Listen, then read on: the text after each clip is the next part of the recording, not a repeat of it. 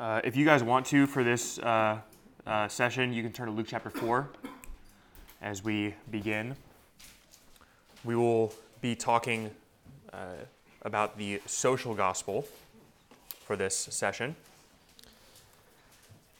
And I think it's fair to read the text of Scripture that I think is most often quoted in the New Testament in relation to this social gospel. Luke chapter 4, verse 18 is where I'll begin reading. It's the first sermon Jesus ever preached, and the text for his sermon is from Isaiah 61, and he reads these words, beginning in verse 18. "The Spirit of the Lord is upon me, because he has anointed me to proclaim good news to the poor. He has sent me to proclaim liberty to the captives, and the recovering of sight to the blind, to set at liberty those who are oppressed, and to proclaim the year of the Lord's favor." So these verses Jesus quotes at the beginning of his ministry and then proceeds to go on fulfilling them in his time on earth. And just reading them and just seeing the words themselves, it won't necessarily shock you the kinds of conclusions people often draw from these words. Conclusions like the gospel of salvation for our sins kind of misses the mark a little bit. And yes, that might be an aspect of it. We have sins, we need to be reconciled to God.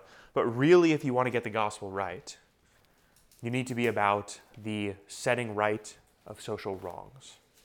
So this view would be called the social gospel, so named because of the 19th century theologians who were advocates of it. And this view really began seeing all the brokenness and hurt in the world, and the reality that Christians felt called to set those things right. And so as a means of spurring Christians on to solving a lot of the problems in the world, such as poverty and hunger and homelessness and children being orphans and things like that, this view would say that the gospel message, the thing that Jesus came to preach about, the gospel he preaches, is primarily about putting society back together, righting societal wrongs. And there are many people who functionally and very actively preach that kind of a gospel message today. So, such that if you were to go into a good number of churches in Indianapolis, you would hear some message like that on a Sunday, that you, as a Christian, must go into the world and solve a lot of the problems that you see around you. That's really what it means to be a Christian. That's really what the gospel is all about, is setting right social wrongs. Now, just like all of the things we've talked about tonight, there's a lot of really true things in all of what I just said. The issue is when you take true things and make them ultimate things, and you push out other things away from the center where they actually belong. So this is a quote from Russell Moore, who says it this way: "There is a difference between a social gospel church and a church that understands the social implications of the gospel." There's a difference between a social gospel church and a church that understands the social implications that the gospel has. And I think that is really important to understand, because there's so much within the social gospel that is actually really sound theologically. The idea that Christians are the ones who are called to go into the world and affect change. That's true. Now, it's not true to the emphasis that they would place upon it, but it is true that if you're a Christian, and if you have a regenerate heart, if you love the Lord, you will obey his word, and part of what that means is you will act justly in the world. You will seek to help those who are in need. You will love your neighbor. So those things are all true of Christians, but the social gospel takes those things and makes them the very gospel itself. So Luke, this verse in Luke chapter 4, verse 18 and 19 has become kind of the hallmark of this movement. And because what they say is what Jesus came to do is preach this message of social revolution. So that the early church, they were social revolutionaries, turning society on its head, doing away with the Jewish-Gentile divide, doing away with the male-female divide, doing away with slavery. Ultimately, that's where this is headed. And then into our own day, the social gospel takes on flavors of sexual liberation, and anything that would really oppress somebody is seen as something that oppresses someone. It is to be liberated. That's part of what the social gospel entails. And so in order to interact with these ideas as a Christian, you have to understand what's right about it and what's wrong about it. So one of the questions you can ask if you're conversing with someone who might hold these views, or you yourself have maybe thought about these things, you can ask the question, how do we know what is wrong that needs to be put right? What is our standard for knowing what is wrong in the world that needs to be set right? For instance, if I was to tell you, you need to affect change in the world, there's this thing that's wrong and you need to make it right, we might agree on a lot of what that is, such as homelessness, right? Homelessness is a problem. Drug abuse is a problem. Fatherlessness in homes is a problem. We might agree on those things, but now if I was to ask you what the standard is for those things, you probably have a hard time getting on the same page with someone who might hold these views. But if you're a Christian, these views find themselves rooted in Scripture itself. The reason we know what the world is that the world is broken and in what ways it is broken is because the Bible itself tells us that the world is broken and it's broken in these kinds of ways. So the social gospel gets right that the world is broken, but a correct diagnosis of a problem is not the same thing as a correct cure for the problem, because it doesn't actually diagnose the problem deep enough. It would be like if you went into a doctor's office and you, say you had a late stage cancer, and so particularly in the case of like leukemia, your body would hurt, right? So you come into a doctor's office, you present with being sore all over, easily bruising, things like that, and the doctor says, well, I'm going to prescribe for you this pain medication, and that should take care of the pain, right? They've diagnosed, in some sense, part of the problem, right? But they've really diagnosed a symptom of a deeper problem, and in failing to diagnose deep enough, they fail to actually cure the problem at all, right? They're just masking something that's really brooding under the surface. But they are right in part, right? The pain is a problem, but the pain actually points to something that's more problematic than that. So the issue with the social gospel is not that it sees a problem in the world. The issue is that it doesn't see the problem deep enough. It doesn't see the problem all the way down to where the problem comes from. Because the problem, you might ask the question, how did the world get broken in this way? How do we get homelessness and fatherlessness and slavery and things like that? The reason we get all those things is because of human sinfulness. The fact that humans are in rebellion against God. And because of that, humans hate God, they hate his commandments, and they hate one another because sometimes they don't get along, right? And so that leads to all kinds of brokenness in the world, right? Why do we have fatherlessness in homes? Often it's because fathers don't want to stick around because life gets hard, and so they're going to leave. And so, yes, in the one sense, the solution to fatherlessness would be trying to come around families that are experiencing that and love them well. But you're not actually getting to the solution of the problem, which would be to take those fathers before they leave the home and have them be regenerate, loving the Lord, loving his word, and wanting to love their families as a result of that. You see the difference? It doesn't get deep enough to the solution.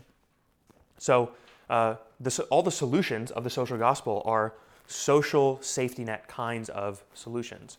So in order to enact these changes, you need big government, you need a lot of money, you need big organizations to enact these kinds of things. And the real missional zeal of these people goes towards felt needs being met in the world. But we even know that felt needs, they don't actually solve many of the problems that are underlying those felt needs. Such that if you give someone one hot meal, that doesn't actually solve homelessness for them, for example, right? So even many of those interventions don't get down deep enough. But there's a lot that's actually right about this approach to getting Christians on fire for being a force of change in the world. There's a lot that's right about it.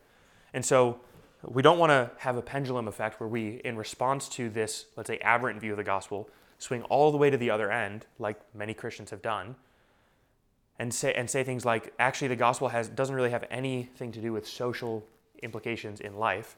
The gospel is just me, myself, and God. So as long as me and God are right, it's good. It doesn't matter how I live. It doesn't matter how I conduct myself. It doesn't matter what sin I've committed. As long as I'm right with God, it doesn't matter, what's going on in the world. And that became, unfortunately, associated with, and I think it was a right association because of some churches who did this poorly, but it became associated with conservative biblical Christianity, that kind of, I believe these core tenets about Jesus, and so I'm saved, but I'm not gonna go treat anyone better as a result. I'm not gonna go love my wife better as a result of those things. And so you can see how the pendulum swing effect actually also neuters aspects of the gospel. So whereas the social gospel has a wrong gospel, the, let's say, easy belief kind of gospel has a very shallow gospel, right? So it's actually not a wrong gospel in the sense that you actually do recognize the problem of sin and your need to be reconciled, but it's not a very deep, rich gospel that's biblically informed from all of Scripture, right? So a text like Luke would be a perfect text to point to and show how when Jesus comes to liberate people, he comes to liberate them from sinful oppression that they face. But that oppression at its root is the problem of sin itself, which originates in the human heart. Humans themselves are sinful. So when Jesus comes to set the captives free, well, he's setting the captives free from their own sinful hearts, which means he doesn't just, break political systems. He actually has to go die on the cross to make them right with God such that they can be one with God and therefore now reunited to one another. Another text, another prophet that's often cited in lieu of this is Micah chapter 6, verse 8. So if you'll turn there. By the way, the prophets, Isaiah, Jeremiah, they become frequently cited sources for social gospel kind of change because they say a lot of things that sound social gospel-y, but we'll look at just one example and show how the social gospel actually misses the point entirely of what Micah is saying in chapter 6. So Micah chapter 6, so verse 8 is the key verse, but I'm going to start reading in verse 6. With what shall I come before the Lord and bow myself before God on high? Shall I come to him with burnt offerings, with calves a year old? Will the Lord be pleased with thousands of rams or with 10,000s of rivers of oil? Shall I give my firstborn for my transgression, the fruit of my body for the sin of my soul? He has told you, O man, what is good. And what does the Lord require with you but to do justice, to love kindness, and to walk humbly with your God? Or that verse can also read, to do justice, to love steadfast kindness, and walk humbly with your God. So the social gospel would say, here we have an example of what God requires of humanity, and it is for humanity to do justice in the world, to love kindness, meaning to love one another well, and to simply walk humbly before God. That's what the gospel is all about, is this is what God calls people to do. And if people do this, God will forgive them of their sins, right? The problem with that is if you actually dig down into what the Old Testament means when it says do justice, it's not some generic sense of 21st century Western civilization justice, where what we think is just, we do rightly. Biblical justice has pretty narrowly defined categories in the Old Testament law. The problem, the misreading of Micah comes into play here because Micah is a prophet speaking to the covenant people Israel who have been given by God an explicit law of how they are to do justice, and they're not obeying that law. So this is not a prophet of Israel going to Nineveh, let's say, and telling them to behave in a certain way. This is a prophet of God going to the covenant people of God and saying, you worship God, you go to the temple and you do sacrifices, you praise him, you pray to him, you say you are Israelites, God's covenant people, and yet you abuse your employees, and yet you don't enact the year of Jubilee, and yet you take the poor and you exploit them, and you're doing all kinds of wicked things. So this would be like if a Christian pastor was to go to a church where everyone is worshiping in the church, everyone sings hymns, everyone quotes Bible verses, but then they go in their 9-to-5 job and they act like complete pagans who hate God and who hate other people. That's the context of Micah 6. It's not going to a pagan people and telling them this is how you get right with God. It's going to the covenant people of God and saying you're not actually in line with the things you profess to be in line with. You see what I'm saying? So, yes, God certainly calls us to do justice, to love mercy, and to walk humbly before him, but it also means worshiping one true God. That also means recognizing we are sinners in need of salvation. That also requires us to confess things like when Jesus says in the New Testament, he comes to set people free. He doesn't just set people free from sinful, oppressive, earthly systems. He sets people free from their own sinful hearts, their own wickedness, which is the cause of those sinful human systems in the world. Now, the thing we would want to affirm about the social gospel is that the gospel does have all kinds of social implications. If you're a Christian, if you're regenerate, that will absolutely change how you live in the world. That is 100% right about what the social gospel says, that Christians should live differently in the world than non-Christians. The problem is the social gospel takes that and means everyone can do it because it's just things to follow, it's rules to obey. The moral exemplar Christ, what Tim just talked about, is the Christ of the social gospel, right? Christ acts this way, teaches this way, we follow in his footsteps. You don't actually need to believe these things, you just need to follow after him, right? Consider the New Testament witness on this. Romans, New Testament letter written by Paul, huge theological treatise, yes. Romans 1 through 11, straight theology, straight gospel, all the way down to how exactly does justification work. And then it turns a corner in Romans 12, 13, 14, 15, and 16, and it says, in light of this gospel, here's how you treat one another. In light of this gospel, here's how you love in the world. In light of this gospel, here's how you love other people. Romans isn't the only New Testament letter that has that pattern. Ephesians has its 50-50 split. Ephesians 1 through 3 is all about how sinners are made right with the holy God. And then 4, 5, and 6 is all how do Christians now who have been made right with God live in light of the fact that they are now a new creation? How do they interact with the world? How do husbands treat wives? How do parents treat their children? How do children treat their parents? How do masters treat their slaves? How do slaves treat their masters, right? All of that is implied after the gospel is true. So how do you live as a regenerate person in the world? And Galatians has the exact same pattern. Galatians, a little bit longer section on justification, basically chapters 1 through 5, almost halfway through chapter 5, is all about how does justification work? How does the law work in light of God's faithfulness? And then Galatians chapter 5, that second half of the chapter, and all of Galatians chapter 6, is how do you live as a new creation in the fruit of the Spirit, walking according to God's commandments. And I'm just giving you a sampling. You can see the same pattern in 1 Corinthians, 2 Corinthians, 1 Thessalonians, 2 Thessalonians. They all follow this pattern. And if you've been joining us on Thursday night, you know 1 Timothy follows this pattern as well, where the first 3 chapters is all theology and doctrine, and then the last 3 chapters is all about how do you live in light of and how do you practice according with this doctrine that you profess.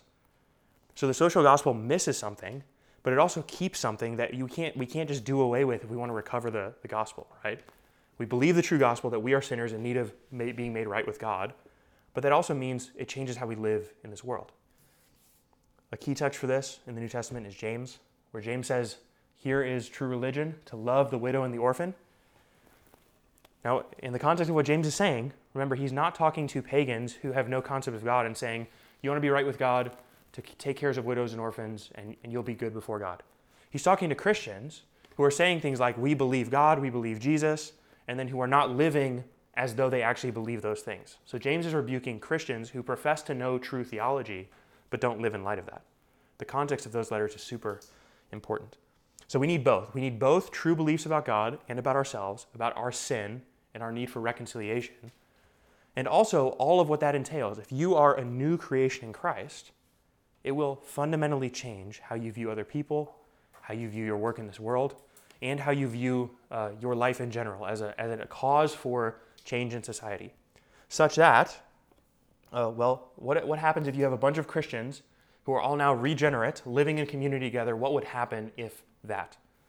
Well, you'd have something like the abolitionist movement in the European countries, where people who are Christians, who are regenerate, are looking and saying, we cannot enslave people simply because of the color of their skin. And then they have all this social change that results, but the social change was not the end goal. The cause of that was regeneration, which led to all kinds of social change. It's the same kind of things you see in the early aspects of the civil rights movement, where you have Christians who are looking and seeing this is wrong, we cannot treat people this way, and then enacting social change. So the social gospel has truly kept the gospel entailments, but it has taken those and it has made it the gospel itself. And so the response isn't to say, well, let's do away with all the gospel entailments. The response is to say, let's be biblical the way we've always been biblical, the way the New Testament calls us to be biblical. So that is the social gospel. Probably a lot more to say on that. But let me just pray and we can go to some questions. Father, we thank you for your word, which is given to us as a means of knowing you, a means of knowing how we ought to be reconciled towards you. And Lord, also a way of knowing how we ought to live towards one another. That we who bear your image and we who profess your name ought to certainly live as though those were true things and not merely as hypothetical things that we believe. We pray that you would help us towards this end, Lord. Amen.